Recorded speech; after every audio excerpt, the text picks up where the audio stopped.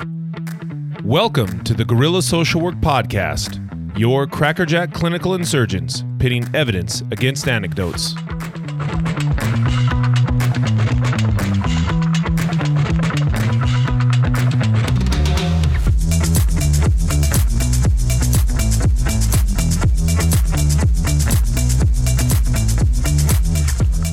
Greetings, Guerrilla Social Workers. We're thrilled to bring you another Chit Chat with your hosts, Jeff, Chris Tenney Moore, and yours faithfully, Mace Warren.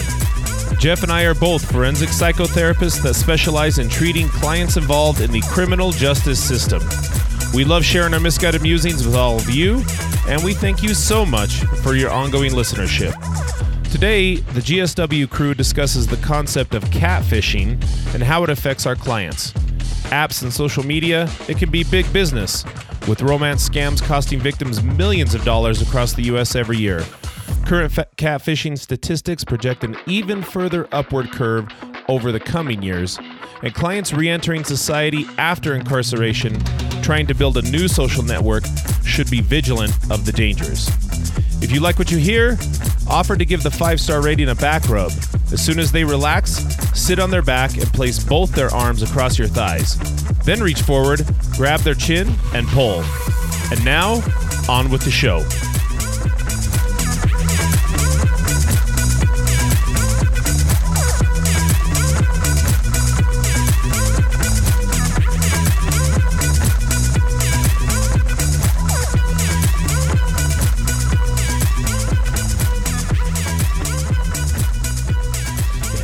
We're on. Yeah. How many times have we started it like that? Exactly like that. Where I say, and we're live, and then you give some and weird I do laugh. some stupid or like some really full effect. Yeah. It's always like I don't know what else to say, dude. I know. I feel like. Did you ever watch that one Louis C.K. special where he's like just acknowledges that he just doesn't know how to start a comedy special? Yeah. He's like, I don't know how to start these things. Yeah. I'm like, oh yeah, I feel you, bro. Oh my God, that dude's hilarious. I haven't seen his new one yet. Everyone keeps saying that it's amazing. There's two new ones. I haven't seen either. Yeah, that's what's weird. I think he won a what is it that, not an Oscar obviously, but what's underneath that? An Emmy? Yeah. Not a Grammy. Golden Globe, I don't know. Yeah. Grammys are for music, right? I really don't know. People are like, these guys are idiots. Yeah. He won a Tony for musicals. He won an ESPY. Yes, an ESPY. He won the Pulitzer. I just watched. We went to Bill Burr a couple weeks ago. Oh yeah, how was that? It was awesome. It was fun. So you know how Rogan will talk about how before a special, comics will go just work out a bit. Mm-hmm. So he was doing that, and so he was completely riffing for half of it, but just legit off the cuff, funny as hell. It's like, that dude's talented, man. Yeah. You could. He had Utah specific jokes and everything, which is planned ahead of time. But he at least appeared to be going off the cuff, just kind of thinking stuff out. And I don't know. That's where you see real talent. It's like, damn, dude. Yeah, that's kind of cool. I missed that. I was actually got invited to go to that, but then. That was the same weekend that I had to go shoot that buffalo. So that's a way cooler thing though. Yeah, I wasn't going to give up on that. So yeah, that was pretty sweet. Yeah. So I got that meat too. That. I know. Hey, thanks. Yeah, I got that meat too. It wasn't like a crazy hunt or a hunt at all. Probably not as enduring as the elk you got a couple of years back. Yeah, I got to tell you about I got to show you a video of it was kind of weird because weird and sad in its own little way. After you shot it, it's almost like they gave it its own funeral. All of the herd started surrounding it and trying to get it to get back up and everything. And obviously it wasn't getting back up. Whoa. And then there was one other really big bull that was there. It was establishing its dominance on it, and mess around with it. It sounds like a damn grizzly bear. The bull was establishing dominance over the dead buffalo. Yeah. Basically, he's kicking it while it's letting down. Everybody know, hey, yeah. I'm king. So he's making it out like he did that to the buffalo. Yeah. It's you want some of this? Just to let you know. Just to let you know. So, this is our last I think our last episode of the year, right? Oh man, closing 2022. So at the end of this, we got to say, "See you next year." Dude, I'll never say that. I wonder how many people think they're clever when they say that. You know, you can hear it in their tone. Yeah, that they think, "Oh man, I've got him. This is great. I've got him." They're gonna think a whole year from now, but really, I just mean a week from now. Because see, what happens is you go another day, and then that's the next year. You know. Thanks for explaining that, Dick. I got it. Yeah. I got it. Yeah, that is kind of funny. But yeah, you got any big plans for Christmas? Just hanging out with the fam? Yeah. Wife's brother is in town. He lives in New York with his wife, so I get along well with that dude. So cool. Good to see him. Yeah. Cool. Yeah. I'm gonna go check out Avatar tomorrow. Avatar 2. Yeah. I'm kind of looking forward to it. I want to know what you think of it. I keep getting all over the board reviews. Well, here's what I noticed. I heard on a couple podcasts that James Cameron came out and said that, you know, testosterone is a poison that you have to purge from your body. He said that? Yeah. Oh, yeah. And something like that. I mean, but it almost spot on is what he said. Oh.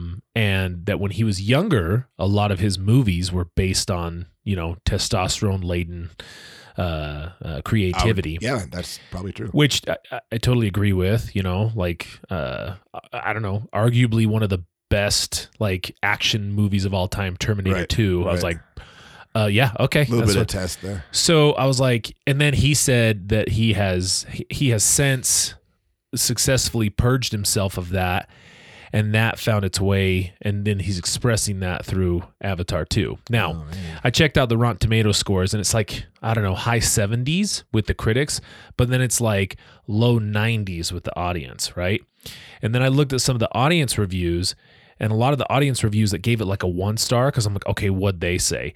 And I found 5 in a row, bro. 5 in a row that said this movie was way too violent and there's way too many 4-letter words in here to bring your kids to. I was like, oh, send it. I'm going. So it's like, good. I mean, violence always seems to solve it for me. You know, I just think about like some of the movies that have flopped recently. You know, there's a recipe, and it's called Top Gun Maverick. And Hell yeah. You just watch that Absolutely. and you're like, oh, okay. Yeah. And I'll make $1 gajillion on movies. Right. Just that follow right there. that template. You're fine. and you got it. So yeah, no, that'll be cool. So, in our last episode, we kind of teased the idea of talking a little bit more about, our dudes that are in treatment right now getting scammed for like online type scams, right? And we said we kind of do a deeper dive into that. And you actually developed a group session for this, so like a guideline for a group session that we were going to be able to have here. So I thought we'd just spend some time talking about that today and going through some of the stuff. I looked some stuff up on this. It's kind of crazy, some of the stats associated with it, but so I think that's what we're going to be doing today. You cool with that? Yeah, dude. It honestly, it was like, so after we kind of teased that, I did it. So I've been thinking about doing this for a couple of years, like just coming up with something. I just keep procrastinating, but it was legit like 2 or 3 days after our last podcast that one of our therapists like complained out loud, like, God, my client just got sucked into this thing. I mean, it was another catfish. I was like, man, all right, I got to just crank this out. I have to do something. For I have to do something. Yeah, something. I at must least be done. want to feel like I've provided enough warning. I mean, no one's going to take heed because everyone, when they get caught up in these catfish things, they think that they're unique. And this one they're talking to, they're legit. Right. That they couldn't possibly be getting fooled like all those other suckers. Boom, $3,000 later. Right. Well, so I was doing some, I guess, I don't know, research on this, but I gotta get your thoughts on one thing before we jump into the content of this lesson that you put together. So I'm gonna show you a picture right here, and I'm just gonna feel vindicated today because I have a phobia, okay, that you're aware of, and that I'll share with the rest of the audience today. Okay. And for those of you who chose to watch the YouTube video, you will see what I'm talking about. So, Jeff, what am I afraid of? Ants. Okay.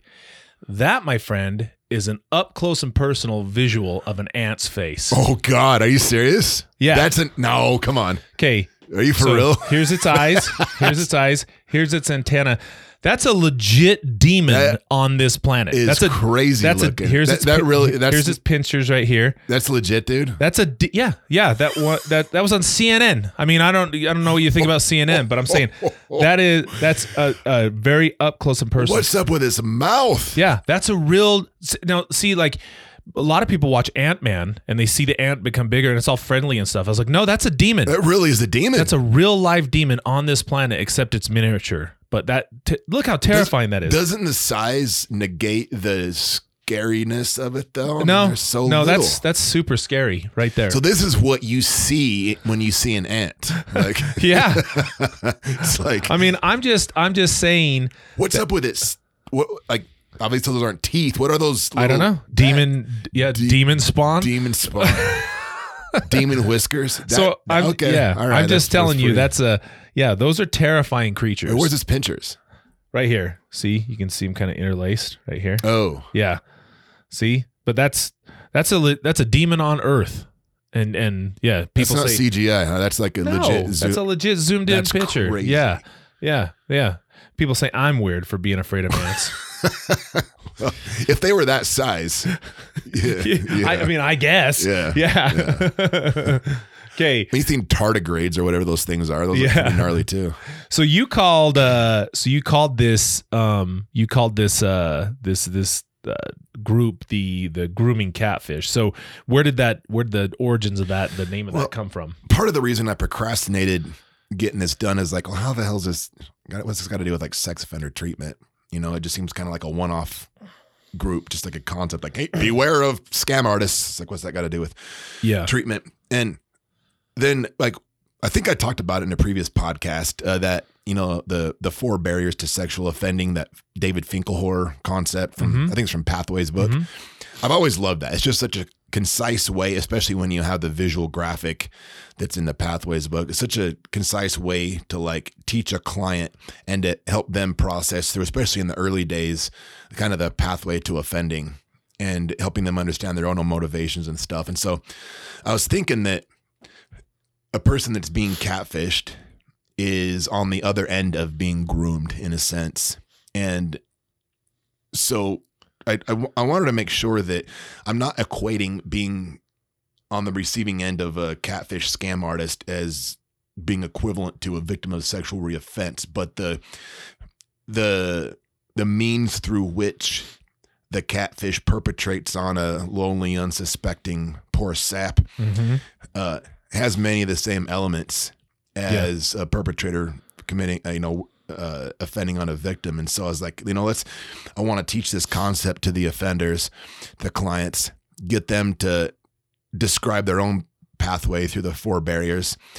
And then once we have that, then I like, once that's established and everybody understands, motivation, internal, external, overcoming victim's resistance, then it's like, all right, now let's work it in reverse. And then like, let's try to bulletproof our clients so that they understand how they've manipulated people. Maybe they'll see it coming if they look at it through that lens. That was kind of the idea. Yeah. And I mean, ultimately a lot of people will listen to this and they might say, well, they deserve it. They got it's like karma, you know what I mean? Coming around. And I guess the one thing I would think is that if our clients are to remain, stable in the community, we ought to not like reinforce natural consequences onto them. I mean, they're already dealing with, a lot of natural consequences associated with their offense. And when I'm talking about restrictions on their livelihoods that is, consistent with their probation and parole conditions, makes sense. I think if you read through them, most people would agree with a lot of the rules that are in there. Yeah. Maybe some not, but nevertheless, they do exist. But we shouldn't be, as therapists, trying to tack on or endorse new natural consequences onto them. Like, right. That's not really our role. And so, whenever we're dealing with this, we're just addressing some of these things that, as far as trying to limit their exposure to any additional risk. And as I was looking into this, I think a lot of our clients fit this profile with some of the statistics that came out about this. So it was I was looking at some of this into this. So these are some catfishing stats. Men, surprise, surprise, are statistically more likely than women to catfish. Okay. Or to get catfish, I should say, right? So it says, men are slightly more likely to catfish someone than women. My bad. So catfishing doesn't foreground one gender disproportionately. Both men and women are guilty of it, but statistically, it is men who are likely to commit the deed more often. One study also found that increased attachment anxiety is one of the major driving forces for individuals to become both a perpetrator and a target. And that's from ResearchGate. So that was one of the things I thought that was kind of like men are more likely to do it. I was legit wondering that. So you actually looked into it. Yeah. So men do it more. Yeah.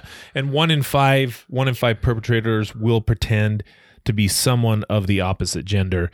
And really? Yes. Okay. It says around 24% of all catfishing perpetrators pose as a different gender.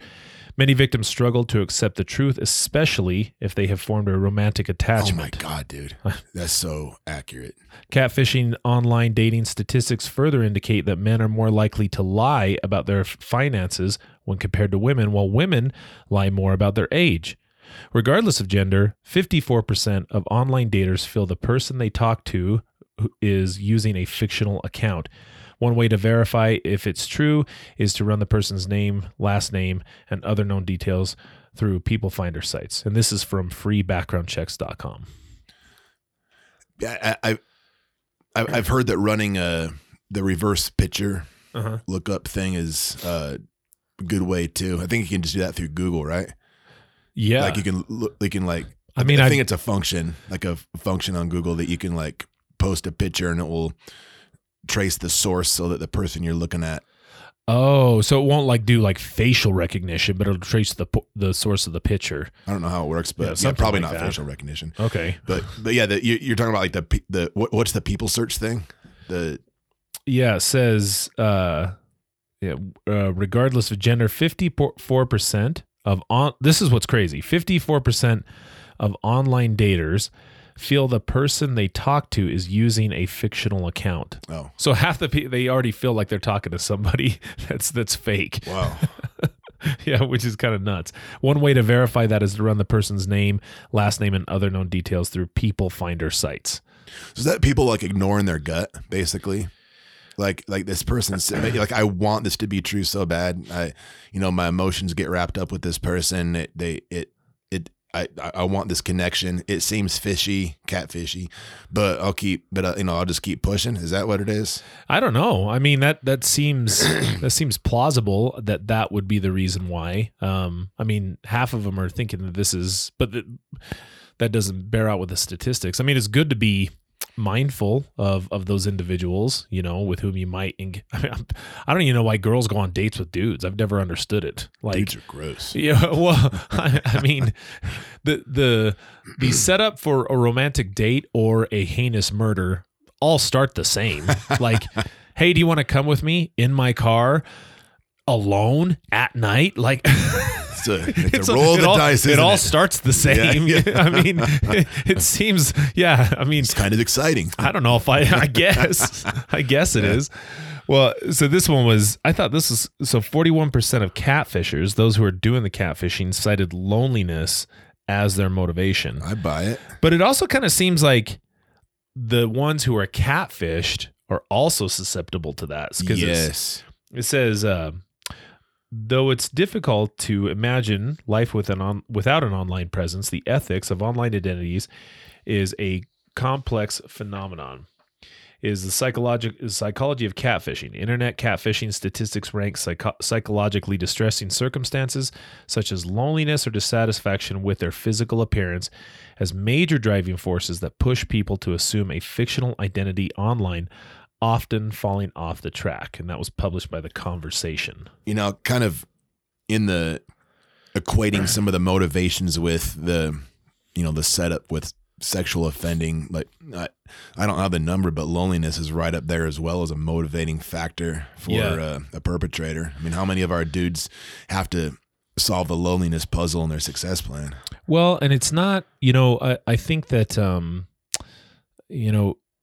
when we're thinking about like cognitive distortions, right, or what others might refer to as thinking errors, they're always bolstered by, strong emotions. And over the last few years, I've really learned to grasp onto this idea that, emotions aren't good, they're not bad, they're just kind of neutral. Yeah. And you can have an opinion on those emotions as to whether or not you like them, but ultimately they're just kind of alarm bells that something important is happening, right? And so, but it seems like without any resolution of the emotion, without any appropriate regulation, it's just going to further distort the way that you think about things, because it kind of gets into a weird feedback loop. Like you start thinking about, I haven't had a date in over a year. I last time my dating profile, I don't have anybody hitting me up on it or anything. And so I experienced loneliness as a result of those thoughts, right? But then I can't do anything about it necessarily. So then that loneliness comes back and it affects my thoughts even more, so now I'm like compounding it over and over again. And I think it makes people more susceptible to being catfished because they just want to believe, like you want to believe that aliens are real. They just want to believe that thing that's talking to them on the other end, whatever it is even real. If they have the gut feeling like, this seems something's off about this, but that the loneliness just overrides their that, I don't want to call it intuition, but that sense that things are off. Well, why else? I mean, how else could you explain it? You know what I mean? Like if you're exercising some empathy and you put yourself in their shoes, you have to ask, okay, under what circumstances would I fall for this? You know what I mean? To be, I mean, right. Yeah. Loneliness is that's the thing that comes up. Because you like, when you're watching these, I assume you've probably watched like the Catfish or right. something like it, or there's a really good one on Netflix. It's called it's the Untold series. It's what is that guy's name? Manti Te'o, I think is his name. Oh yeah, I didn't know he had a show. But. Yeah, he was. Is that what his name is? Am I saying that correctly? Yeah. He was nominated for the Heisman. Yeah. And he got, and they thought that both his girl and his grandma passed away in the same year or something like that. And that girl never was the girl. Like that was some dude that he used to play football with. Yeah. Yeah. And I'm like, now you can watch that and it's almost like, I think a lot of people criticized him and were like, what an idiot. How could he fall for that? Like what a stuff like that. Of course, people were thinking that. And so I'm like, okay, maybe that's the case, On the other hand, you have to really put yourself there and say, okay, under what circumstances would I believe that was true, And it'd have to be quite a bit of emotional distress. I mean, I learned through that documentary that he was LDS, but he was going to school at Notre Dame. Those are two very different religions, Dude, I really like the thought process, the thought experiment you're asking. I just want to highlight that because that's useful for the listeners. Under what circumstances, like what would have to be going on in my life for me to actually believe that? Don't just dismiss it off cuff. Like try to legit think that one through. Give you a lot better understanding of. I honestly think that we do that mistakenly because we want to create the idea that we would never be susceptible to something like that. Yeah. So we put up that barrier ourselves and say, moron, how, I'm like, well, maybe that's true. Or maybe he was dealing with some life circumstances and some emotional regulation stuff that unfortunately just led to that type of thinking. You know what I mean? Dude, a lot of these guys that get catfished, they've told me that before it happened, they would look disdainfully at other people that got suckered in by it as well. Like, idiot. And then, and then comes the criticism. Exactly. Yeah. Oh, those poor guys. Yeah. So, catfishing victims per 100,000 residents in the United States rose 52% from 2015 to 2019. Jeez. It's crazy. 52%. I know. I couldn't. That catfishing, this This other one is, let's see here. Romance scams take place more on social media than on dating platforms. I should say THAN, not THEN. But yeah, so in other words, like dating on like Facebook or finding a hookup through Instagram versus like eHarmony. Is that because dating sites vet the subscriber more than a social media platform? I think so. I think there's some sort of, I mean, I don't know if I want to say background checks. It just seems like there's more of a vetting process, right? Yeah. And that one, the Nigerian prince scam, which everybody knows about, and nevertheless it still makes almost $1 million per year. Wild how that still. Can you believe that? Can you believe that crap? No, that's unreal. It's a joke even. Like people joke about. I know. Yeah. Like, yeah. Facebook took down 1.3 billion fake accounts in 3 months. 3 months. Wait, there's 8 billion people on Earth. Yeah. Now there's 1.3 billion fake accounts. Yeah, in 3 months. Stupid. I mean, yeah, if you do. How is that possible? 1.3 billion? Dude, there's 8 billion. How is that? Well, so you're taking down per year, you're taking down more accounts than there are people on the planet. Yeah. That's true. Oh my God. In 2020, U.S. catfishing victims lost over $600 million in romance scams. $600 million. Our clients are about 10% of that. Dude, this was specifically. No. So this is kind of a crappy slide, but if you had to, without looking at that, look at me. If you had to take a guess, what would you say is the state that gets catfished the most? Well, now you're gonna make me say Utah, but I'm not gonna say Utah. It's not Utah. Okay, I'll give you a hint. A hint. Yeah. Let's go with North Dakota. Close. Oklahoma. Oh, close. Yeah. Yeah. So here's by cost of per catfishing victim. Now this is per catfishing victim by state. Okay. So in Oklahoma, per catfishing victim, $70,000, $288. $70,288. What's that dollar amount though? That's cost per catfishing victim by state. What in the hell? Yeah, Utah is relatively low, $19,926 per victim. Yeah. Lowest is Maine. I guess they just don't put up with crap up there. Dude, we $3,820. We should become catfishers, bro. Well, so I thought this was kind of cool though. God. U.S. states that were most likely and least likely to catfish. Most likely, top 10, starting with number 1, Nevada, number 1. Number 2, Wyoming, Washington, Utah, Alaska, New Hampshire, Minnesota, Florida, Oregon, Maryland. Least likely to get catfished, South Dakota, Mississippi, Iowa, Louisiana, Maine, Kansas, Vermont, Nebraska, Ohio, and North Carolina. My brain's wanting to put those into like, I see the red and blue states. It's like, I can't really, I don't see political trends there necessarily. I don't see. Because Oregon and Washington are for sure blue states. Yeah.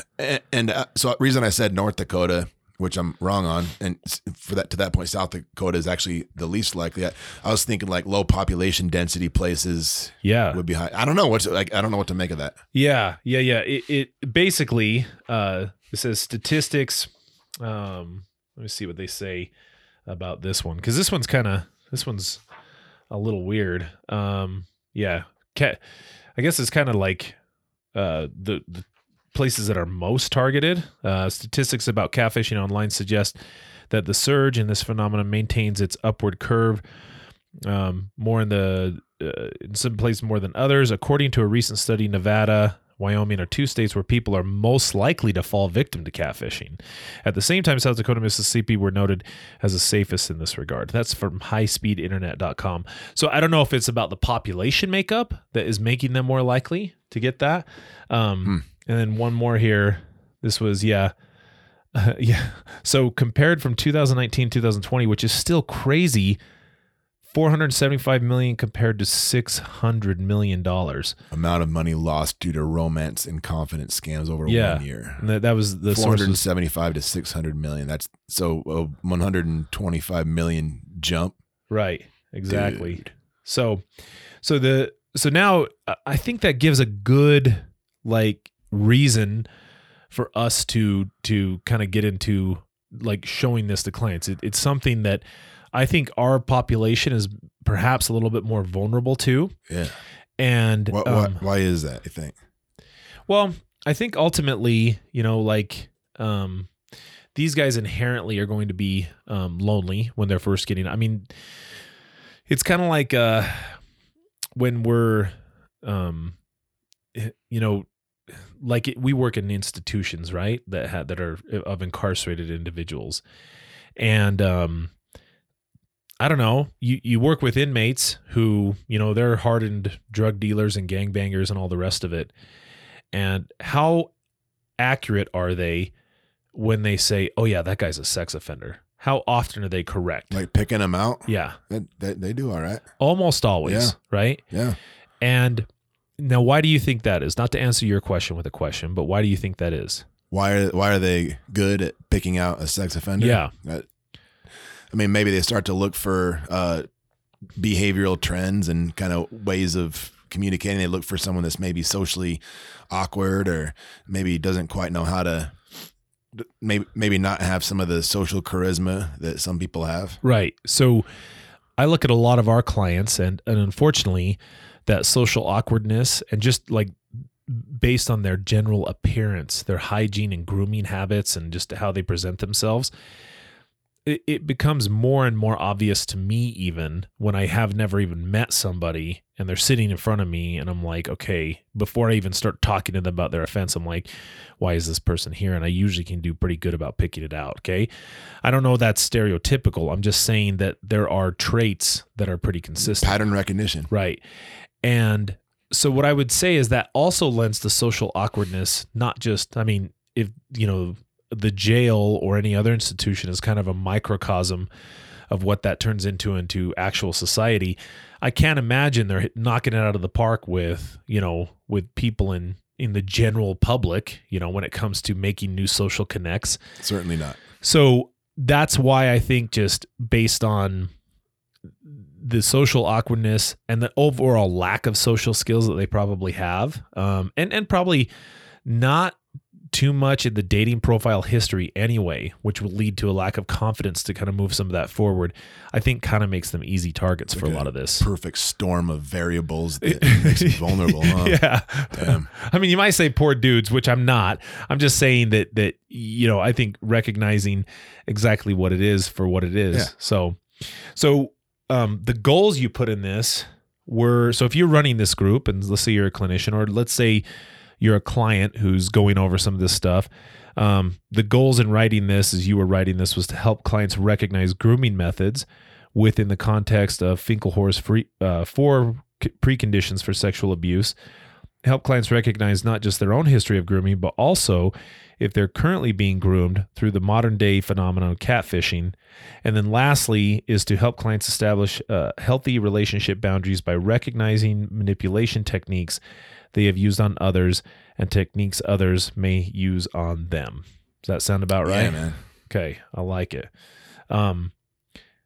Okay. So here's kind of these 4 barriers. And as it relates to sexual abuse, do you kind of want to like maybe explain those kind of what they are? Yeah, sure. And so the idea here is that there are 4 barriers or hurdles that stand between potential perpetrator and a potential victim.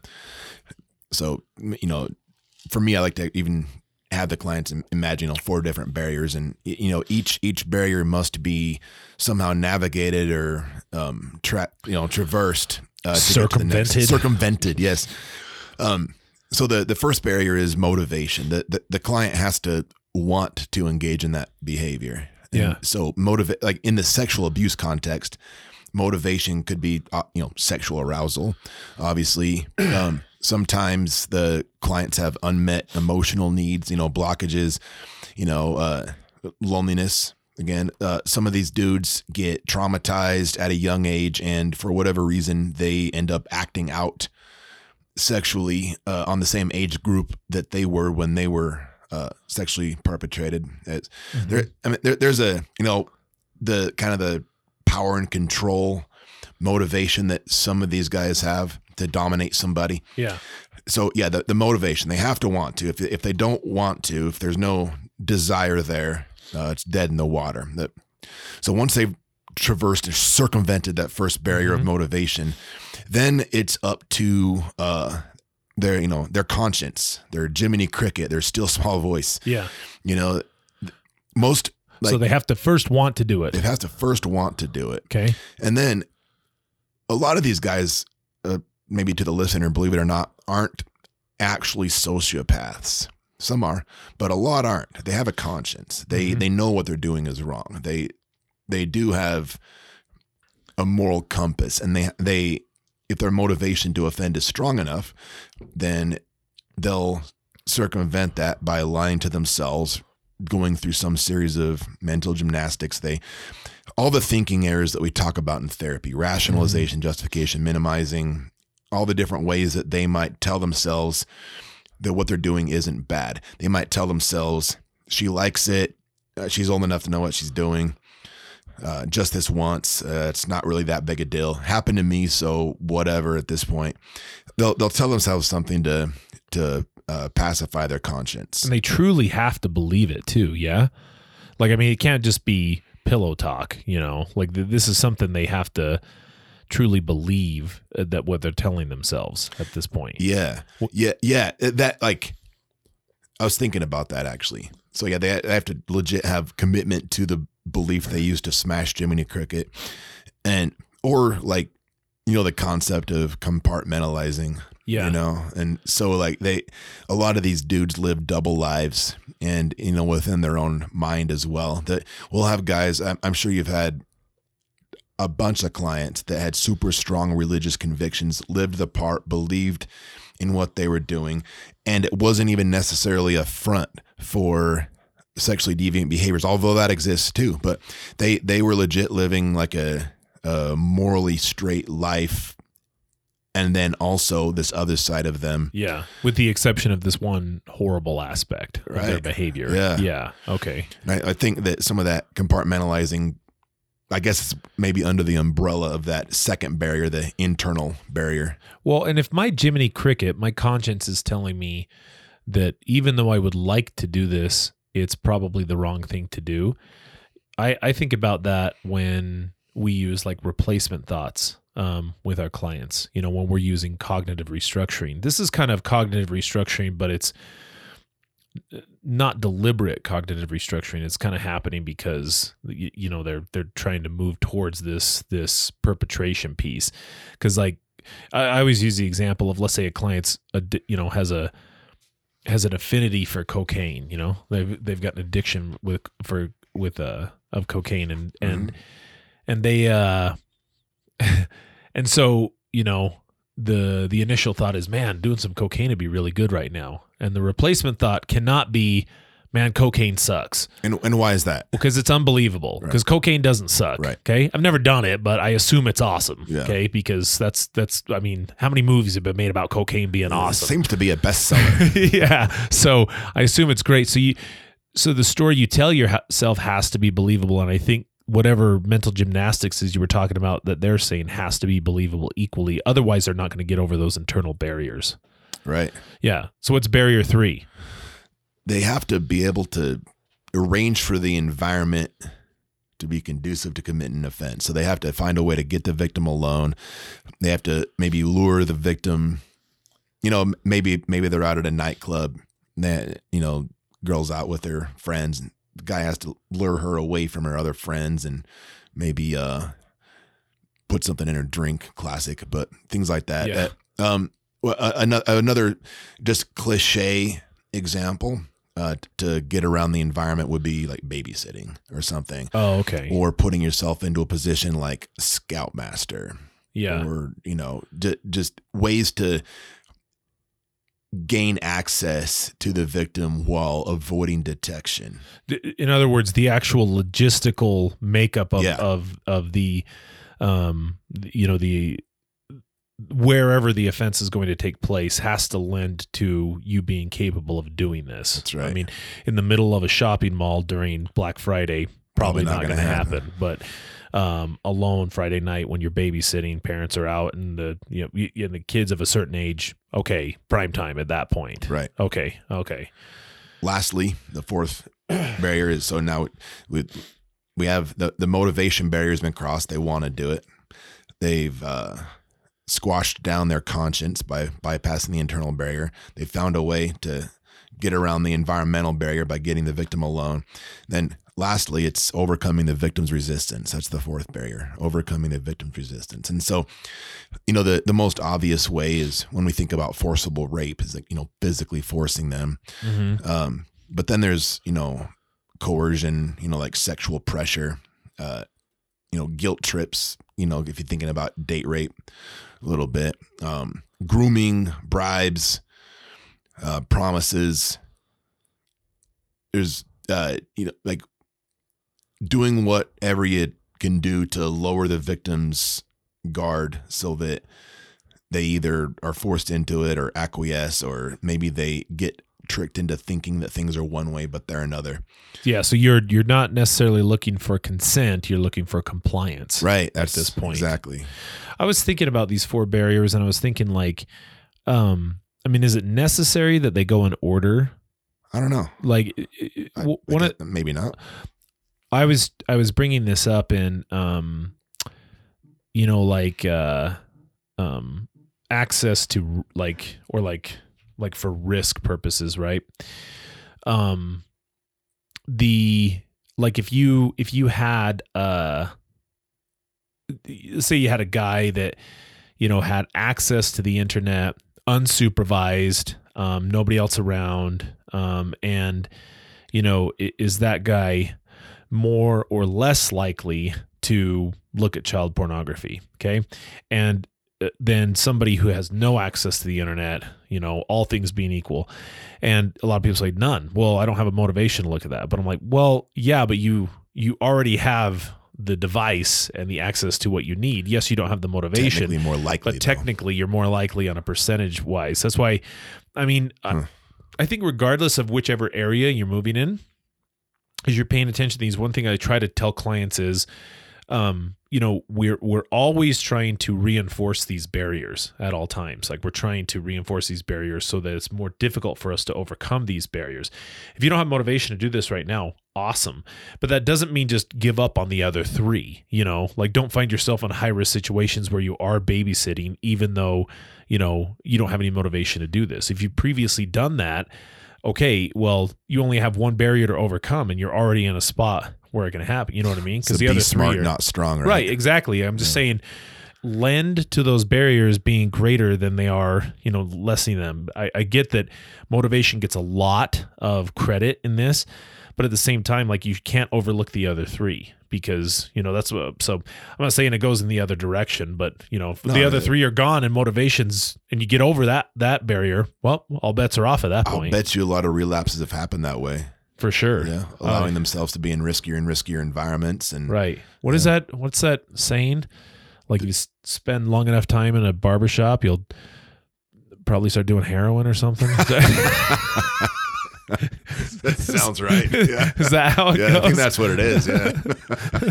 So, dude, I was kind of impressed that you looked into catfishing and where it came from. Can you talk a little bit about that? Like where the term, I didn't even know until I read this from you. Yeah, dude, apparently.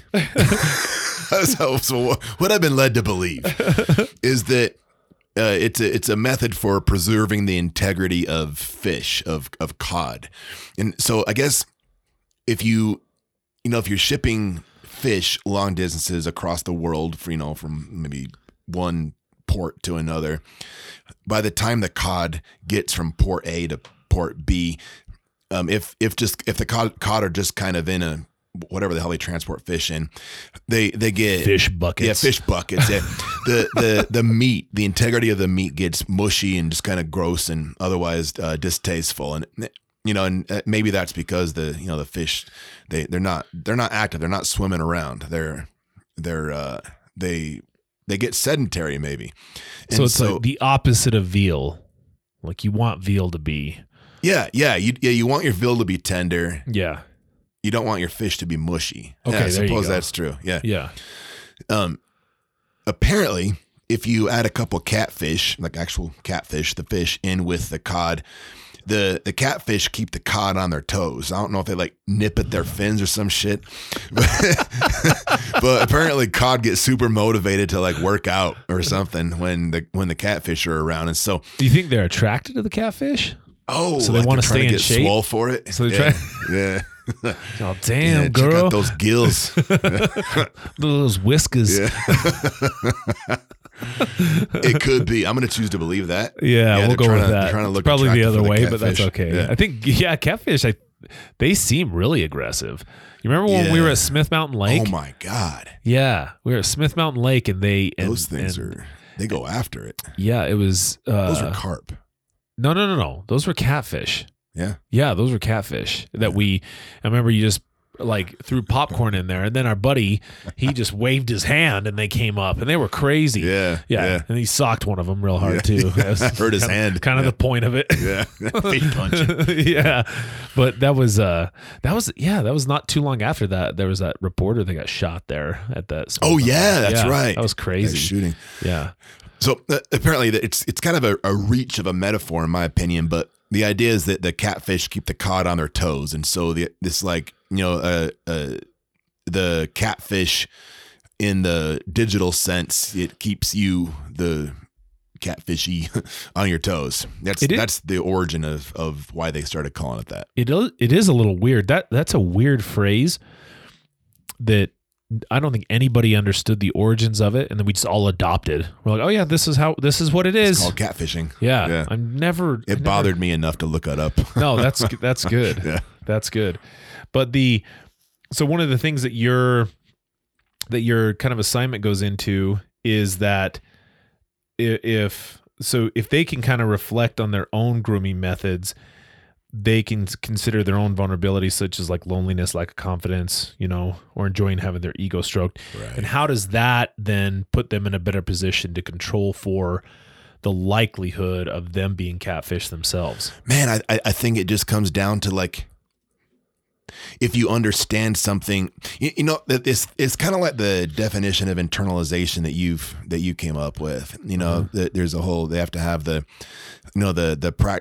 cognitive understanding. They have to get the concept. Yeah. And they have to have the practical application, right, be able to put it into action, and then the emotional appreciation. Right. And some sort of reinforcement. Yeah, exactly. And then it means something to them. And so I think when you put the client in the position of examining their own grooming methods from their point of view and really starting to consider that, it paints a clearer picture of being able to see it coming when it's happening to you. It might be, it's I don't know if this is the same thing or different, but it might be related to like, you learn a skill way better once you teach it to somebody. Yeah. And this isn't, in a sense, you're not, I guess in a way they're teaching it if you're asking them to consider it in a group, but I don't know, like maybe I can think of examples of, I taught a class for a while, a jiu-jitsu class, until I got selfish and wanted it to be all about me again. And when I would teach a technique, it could be a technique that I've done for 10 years and kind of is almost intuitive at this point. When I'm trying to teach somebody that's never seen it before, it makes me stop and have to think like, well, wait, how do I get into that position? I end up having to be like, okay, the person I'm teaching isn't getting it. That's because they're leaving out this key step. Oh, wait, yeah, I shift my weight here when I didn't even realize I'm doing it. And so, and then I end up having a much greater understanding of the technique, and I get better as a result of teaching it. And so maybe it's something similar to that. Yeah. Yeah. Well, I think so. I think as you're looking at these, like, they themselves were, it's not exactly the same thing, but there are a lot of parallels between what's happening to one of these guys getting catfished and what happened in their offense. I think there's a lot of parallels. There's a lot of similarities. And so having like engaged in those behaviors at the expense of another person just, puts you in a position where you can better recognize those if those are happening to you, or at least it should. Yep. With the recognition that perhaps the emotional energy that you're dealing with at the time could be clouding your better judgment, and that's exactly what's happening. Which I would assume too. If in the case of victimization for the people that they victimized, they would have had to the victim would have had to either just submitted because they were physically forced, which is what most people think. But in most cases, that's not what we deal with. In most cases, they took advantage of age, cognitive intellect. They were incapacitated. So in other words, the victim also had to find themselves in a diminished state of good judgment or decision making to engage in that behavior, or at least comply with that behavior, or one way or another. And so, it's not necessarily, it doesn't seem like it's turning the tables. It's just saying, look, you have a unique way to take advantage of this because you have yourself engaged in these behaviors. Right. So you should be better able to pick this apart. But I think if you're just dealing with that loneliness and you don't have a whole lot of people around, then man, that's got to be tricky for them. So, exactly. But I think it's a good assignment. Have you ran this in a group yet? Yeah, I did it out at the Region 3 building. How'd it go? So I started out by having those guys help me. I told them hey, here's what I'm trying to do. And I went around and I asked them and it was more specific to the catfishing part. And a couple of guys in there, sure enough, it had happened to them. Yeah. And so I was asking them for signs, okay, how did, what are some things to look for? How can you spot it? How can you see it coming? And just giving them a chance to talk about oh yeah, if they're from a different country, or if they don't have very many friends on their social media, or if into meeting them, they fall for you really quick and tell you, oh, you're not like other guys. I've never felt this way around you before. By the way, how much money do you make? Oh, that's not fishy at all. Yeah, no, exactly. Yeah. Yeah. And so kind of getting some engagement by saying, hey, I need your guys' help to help me create this assignment. That boom, buy-in was there. Right. And so they gave me some ideas, and then once I came back with it and taught it to the group, it went great. And it was a closed off group too. We don't make clients talk about their offense, and this group wasn't the most vocal, but once I introduced the 4 barriers thing, and I had them talk about their offense without talking about the actual act itself by the 4 barriers, man, that by itself made for a killer group. Dudes that sat quiet got the courage to open up and talk about an ugly part of their history. And I felt like it was a productive group. And then, so it went really good. And then I don't know how it's gone for the other therapists that have done it. I've, on the group role, the group channel, I've noticed that some of our therapists have been teaching it. I'm not sure how it's landed yet, but it went good when I did it.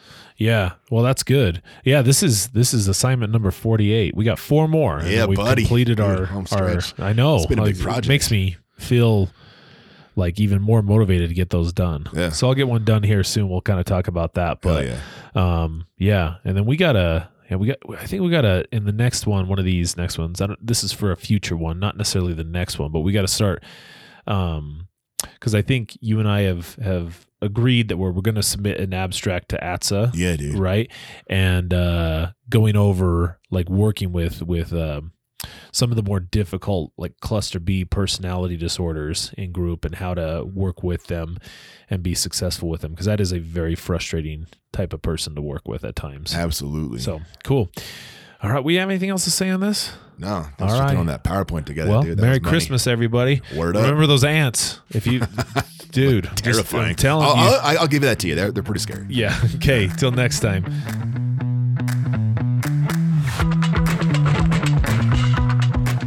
And that about does it for this episode of the Gorilla Social Work Podcast. If you like what you hear, offer to give the 5-star rating a back rub. As soon as they relax, sit on their back and place both their arms across your thighs. Then reach forward, grab their chin, and pull. You can find us on Apple Podcasts, Spotify, Amazon Music, YouTube, or wherever you listen to podcasts. Please help us grow by subscribing and sharing with a friend. We'd like to stay and chat longer, but we're lying. Good night.